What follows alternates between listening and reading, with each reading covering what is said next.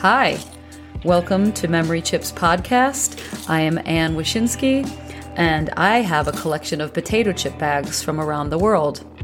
And every so often, I go through this collection, and a certain bag or bags will bring up memories of people, places, ideas, and I really want to share these with you. So if you please subscribe, you will never miss a bag.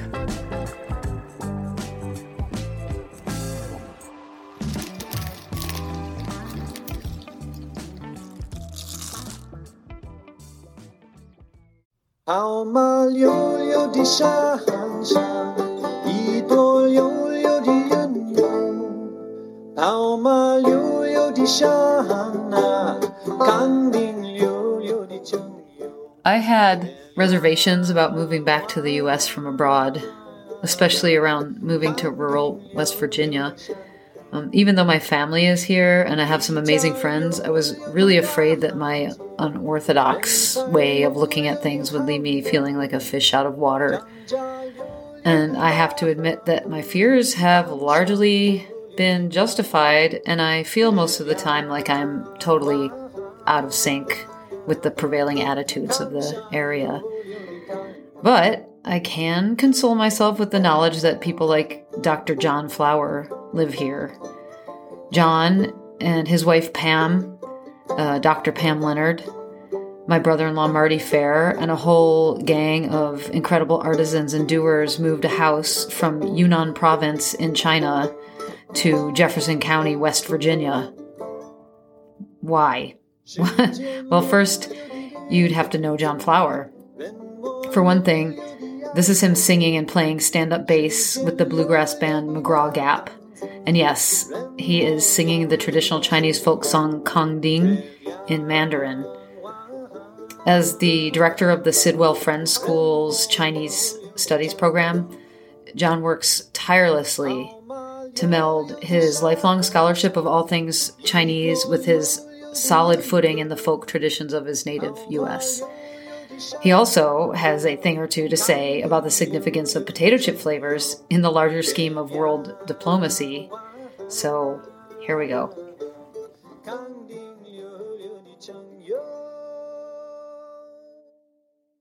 Who is your vegetable? And what do you think? Who is your vegetable? I think it's a slogan for Lay's. Who is your vegetable? And Lay's has a great, what I think is really interesting is a lot of these corporations, they get really excellent translations. So Lay's is 乐事, which means happy affairs. So do you think that Who is your vegetable is a contest of some sort? Or that's just their slogan for Lay's? I think it's their slogan. Can you tell me what the flavor of that bag is? This particular bag is spicy green peppercorn fish flavor. Okay. But what it really is that green peppercorn is huajiao. So that's the Szechuan pepper. Yeah. And then the one below it that's also Lay's that also, I think it also says Who is your vegetable? What's that flavor? Ooh, this is also pepper and chicken. 小公鸡味. Little rooster flavor.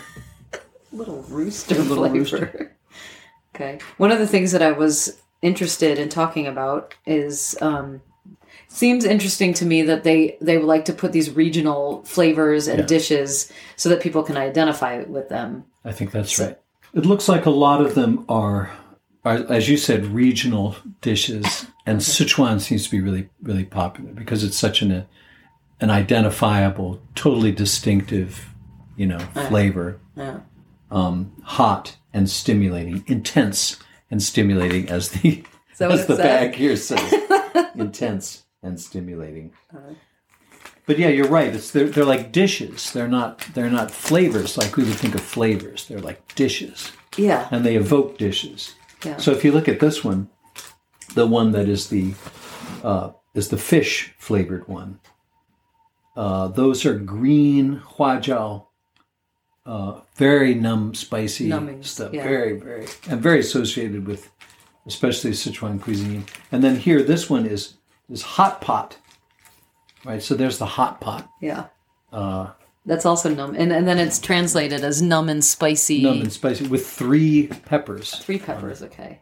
So do you think, well, actually, this is kind of interesting. Do you think that in China, with Chinese consumers, that there's a element of machismo in eating hot and spicy things like there is here? You know how they have hot pepper, everything is like badass, habanero, ass burner, whatever it is that they have. And there's like this machismo of like how hot you can handle it. Do you think that exists in totally. China? You do? Yeah. So there's a saying, right? They have a saying for everything, but they say, most people are afraid of hot, pa la.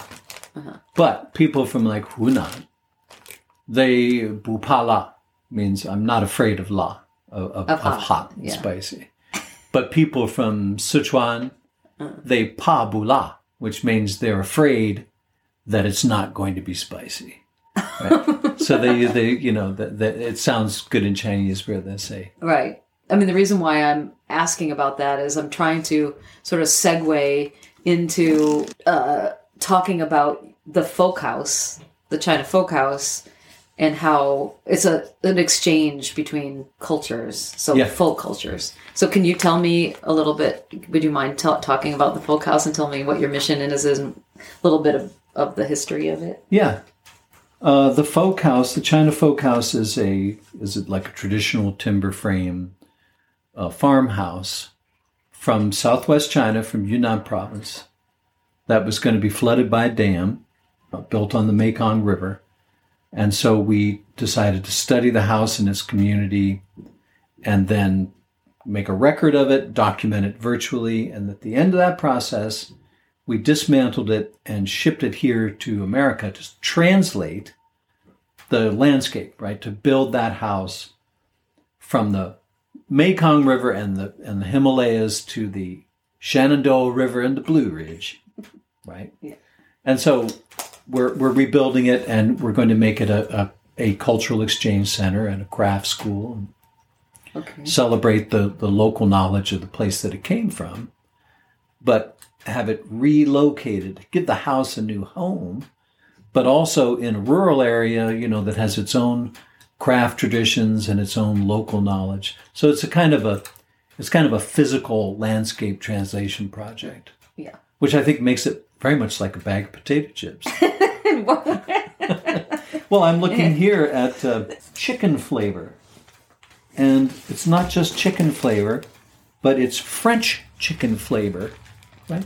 The flavors have a place. It's about place. Yeah. The same thing with the hot stuff, the mala. Well, that's like Sichuan, right? And this is not just chicken flavor. It's French chicken flavor. Yeah. So it's like places have their own distinct flavor, and that's what they're trying to capture in this bag. Right. But interestingly, right, it's in Chinese, right? Yeah. And it's French chicken. And then there's another bag in here where they talk about the whole history of the potato chip. Oh, right. Yeah. Yeah. Which I found very interesting. Which is the same history of the potato chip that we know, which is that one about how, they say that and that one they say that it was invented as a joke, right? Or maybe that's just the translation of it. But it was invented, according to them, it's the same story that we had talked about in our reenactment of the history of the potato chip. Yeah. Where there was this George Speck or George Crumb in New York. And he was frustrated with a patron that kept sending back his potatoes and wanting them crispier, and then he ended up with a potato chip. So they retell that story on the back of one of these bags. I don't remember which one it is. It was one of those Ridge ones. Yeah, in fact, it's a Ridge one, which is a Chinese brand. And it's like they're explaining potato chips to a Chinese audience. And, people have domesticated the potato for over 6,000 years. And then in 1853, you have the whole story about the making of the chip. So it's kind of like the potato chip is an international commodity. Yeah. It's international. It's crossing national boundaries, and yet it's deeply tied to local place. Yeah. Right. It's always got a place flavor. Right. So So that's kind of like, I mean, the Folk House is also, it went halfway around the world. It's a Chinese house that was rebuilt by West Virginia timber framers.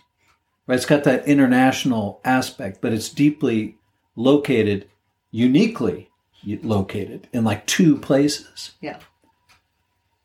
So I kind of see that as an interesting parallel with the potato chip. And then, it's kind of interesting that the ones that are most local flavored Chinese are done by Lay's.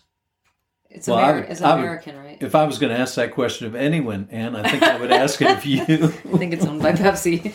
So you move the Folk House here, and since you moved it here, you've had a number of camps, right, and to rebuild it. Yeah. So it was kept in. You kept it until it was fumigated and there's no bugs in it or whatever else it was. That was important as being a transnational commodity. Right, exactly. Just as I'm sure all these potato chips are. Yes, exactly. I kept them in quarantine for many years. In order to put it back up, you started immediately. You didn't just assemble it. You started it with students and volunteers and people that were interested in it. They are in just reassembling it. In the process of putting it up, you're accomplishing your mission of informing people or exposing people to this folk tradition from this particular place. I didn't know until I read that there was 3 different like ethnic influences in the China house. So it's a fascinating hybrid that way. It's like the people are ethnically Tibetan. They would speak Tibetan in the home, but they were Catholics because they had been converted at the end of the 19th century in this community. About 80, maybe 75, 80% of the community was Catholic. The others were Tibetan Buddhist.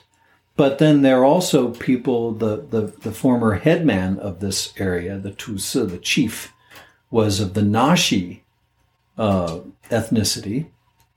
And they tend to be rice farmers rather than herders, but this is right on that kind of cultural and sort of biological cusp, And then there are Lisu people, and then there are Bai people who are the carpenters who made it. So you have Bai carpenters building a house for Tibetan Catholics using a Naxi style. And then to make it even more interesting, the guy who built it said, I really like the way the Han Chinese open their courtyards. I'm going to do that.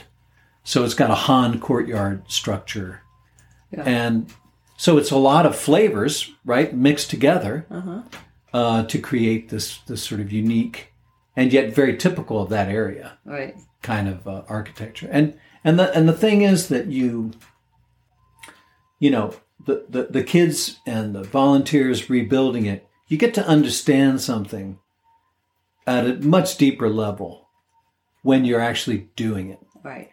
So when the timber framers came out, we kind of figured, well, these guys, they build post and beam stuff all the time. And we had marked all the posts and beams and how they, and I'll be darned if it didn't take them hours. They kept looking at it and going, that beam definitely goes into that post.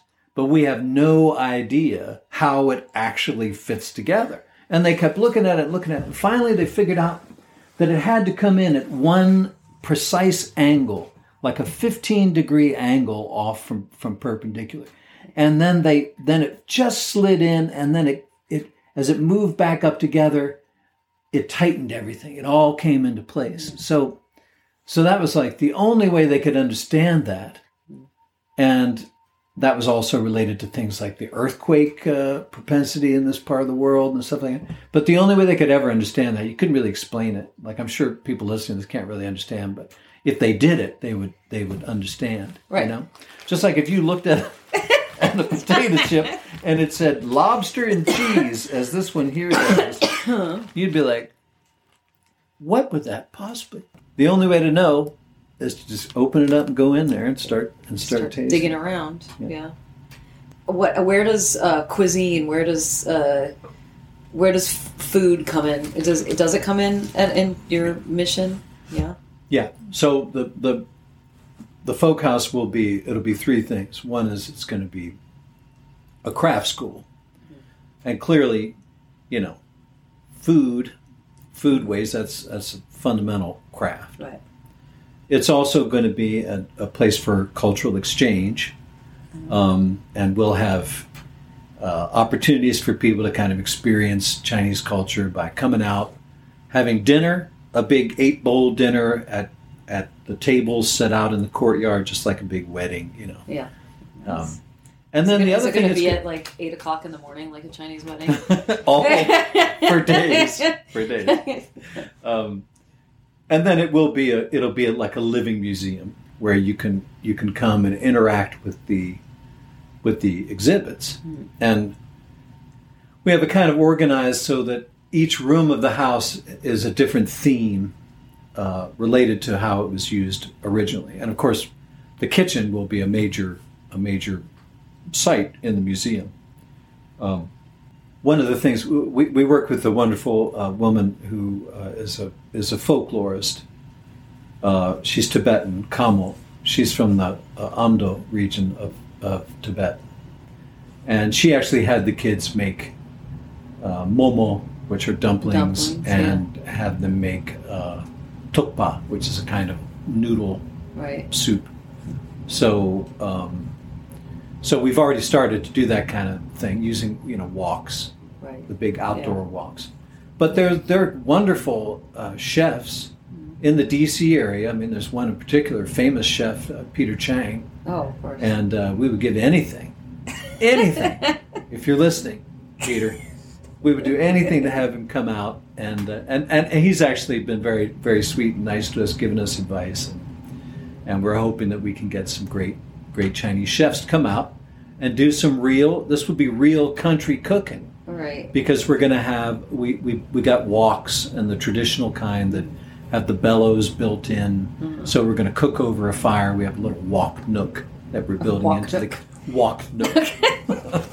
Yeah. Sounds like Inuit. But one of those two wok masonry stove that's got the open fire and the firewood underneath. Yeah, so I anticipate we're going to do a lot of cooking. Okay. And then the other thing about it, of course, is that we're going to have gardens. Right, the gardens. Yeah, the gardens that's going to be huge. We're going to have an intensive vegetable garden, an ethnobotany garden that will actually show the medicinal plants and the other sort of ways of using the native plants. Mm-hmm. That'll be showcased in one garden, and then a kind of landscape garden with rocks and pagodas and pavilions. Feng shui, moon gate. Yes, moon gate. So it'll be so the landscape garden. But we're really excited about the vegetable garden. Yeah. And then I don't want to bring this back too close to your turf, but this part of the world, of course, is famous for the potato, because the mountain potatoes that you get in the areas going up towards the grassland, like potatoes, peas, barley, that's very Tibetan cuisine. And if you think about it, the home place of the potato in Peru, right, is very similar to the climatic conditions that you have in this part of the Himalayas. So their potatoes are delicious. They're wonderful. Yeah. Now, I've never had potato chips made out of them. Well, but that could be a thing. Yeah. So obviously things aren't great between, in the U.S. and China, and people have a little bit of resistance towards this idea of, China. And I don't know if you are feeling any. I mean, you're not like all over the place with the China, the folk house. So I mean, it's not like, my next door neighbors know about it or anything like that, and they're mad that there's this Chinese house. But do you think that doing food diplomacy is a way to knock down, like diminish the animosity between? Yeah. What you do? Yeah, I do. Okay. So I happened to be leafing through the bags, and I noticed. Kyushu seaweed, right? Yeah, Japanese. Jojo, so Japan, but and of course the history between Japan and China, shall we say, is rather unfortunate and fraught. Yes. Far more than our relations ever could be, and yet here they're putting that flavor, but I notice they're not saying Japanese flavored, no, right? No, we wouldn't. So the thing that's interesting that you started pointing out is that it's about place. Yeah, Japan isn't a place. Japan is a nation state, right? It's an imagined political entity, and governments. Japan is a government. China is a government, right? That's where there's always going to be these frictions and problems. Right. People to people, place to place. That breaks through all that, right? So here they're not. This is a Japanese flavored. It's Kyushu, seaweed, right? Yeah. Seaweed flavor. Yeah. So I think that there's a way in which the guys from the Timber Framer Guild, they said you got to bring our brothers over, the people who made this house. We want to talk with them. So it's people to people. That'll definitely transcend these what I hope are short-lived, but political. People aren't political. People are human, and food, and they all got to eat, and they all love. Who doesn't love to experience another culture through its food? Yeah, I was just thinking about that when I think it was the first time that I was training in China in Hebei. I asked, I can't remember. They were asking me what kind of food. Like what kind of food do you like? They were asking me like what I like to eat, and of course I said, "Oh, Chinese food is great." But this was in the north, it's, and the food, it was amazing. And I was saying, "Oh, I love dumplings, and I love Chinese food." And they're like, "Well, what other food?" They were kind of goading me. They're like, "Do you like American food?" And I'm like, "I don't really know what American. I guess so." I was like, and then they were like, "Do you like fish, sushi?" I think they asked me if I liked sushi. I was like, "Yeah." And they said, "Do you like Japanese food?" And I said, "Yeah, I love Japanese food." Knowing the thing, and they're like, "Disgusting." Then everybody that was there in that conversation was like, "Oh, horrible. Japanese food is horrible." And they just started going off about Japanese food. And obviously it was like, I don't even know if they've even had it. And somebody said, they eat with their hands. But I'll bet if any of them had Japanese food. Yeah. They wouldn't do that. Right. Right. We fear and hate what we don't understand. Right. But it's like those political divisions and the sort of nation state kind of hatreds. They can be pushed down to apply to stuff like food. Yeah. Right. Mm-hmm. From the top down, but from the bottom up, it doesn't work that way. Right. No. From the bottom up, it doesn't work that way. No. When you go to a Sichuan restaurant, you don't go, "Oh, Chinese food, I hate the Chinese." Yeah, yeah, exactly. Whatever. Oh, coronavirus and stuff. You're not thinking. You're not thinking that. Yeah, no. You're not thinking that. You'll think that when you're reading the newspaper, or watching right. Fox News or something. But if you're actually dealing with the people or dealing with their food or something that can be understood and experienced. The Chinese have a great word for experience. It means 体会. It means body able. To actually bodily experience something. Yeah. That always transcends that petty stuff. Yeah, yeah. And that's kind of what you're doing with the Folk House, with the programming and everything, is to give that experiential, personal experience. So we're talking about the food, and I just wanted to end by, so if the Folk House were to make that potato chip flavor. Yeah. So China Folk House brand potato chips. What flavor do you think it would be? Like, what do you think embodies this idea of what you're trying to do at the Folk House? Okay. I'm going to make it mala, right? It's going to be. It's going to be numbing, spicy. That's not just Sichuan. That's Southwest China. Okay. Right. But it's country, right? So it's got to be country, right? So I would have it mala, and then to make it a dish, la ro, mala la ro, which would be smoked ham with numb and hot spice. That's what I would do. So the ham is a nod to. The ham is a nod to the famous ham of Yunnan province, right, where the house is from. Okay. But it's also like the way that they cook is that you fire up the wok and you hang the meat. Every house, the word for home in Chinese is a pig with a roof over it. Because home is where the hog is. Okay? And so every family has to have a pig. If you don't have a pig, it's not just that you don't have meat. It's that you don't have that essential processing agent that the house, right? You have the pig there. You take your agricultural waste and you feed it to the pig, and the pig creates manure, because pigs traditionally were important as fertilizer. They produced fertilizer, and then that would go to make food, and that kind of made the whole cycle happen. Mm-hmm. So to have a hog, you would be, if you were wealthy and prosperous, at the new year or before the new year, you would have a hog killing, just like we have hog killings in rural Virginia, West Virginia, right? Mm-hmm. And then you would take that hog and you would hang it up above the wok where all the processing is happening, right? And the smoke cures it.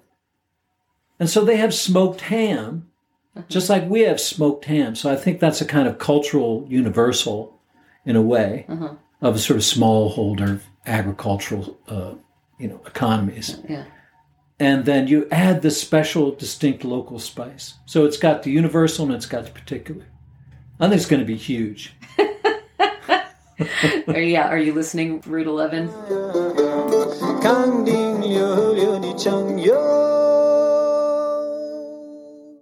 Thanks for listening. And if you have any questions or comments about what you heard today, please post them to the review section of your podcast player. So if you use Apple Podcasts, you click on the show thumbnail and scroll down to leave a review. And then whatever happens after that is up to you. But hopefully it's nice. You can also leave posts on Instagram at Memory Chips Podcast.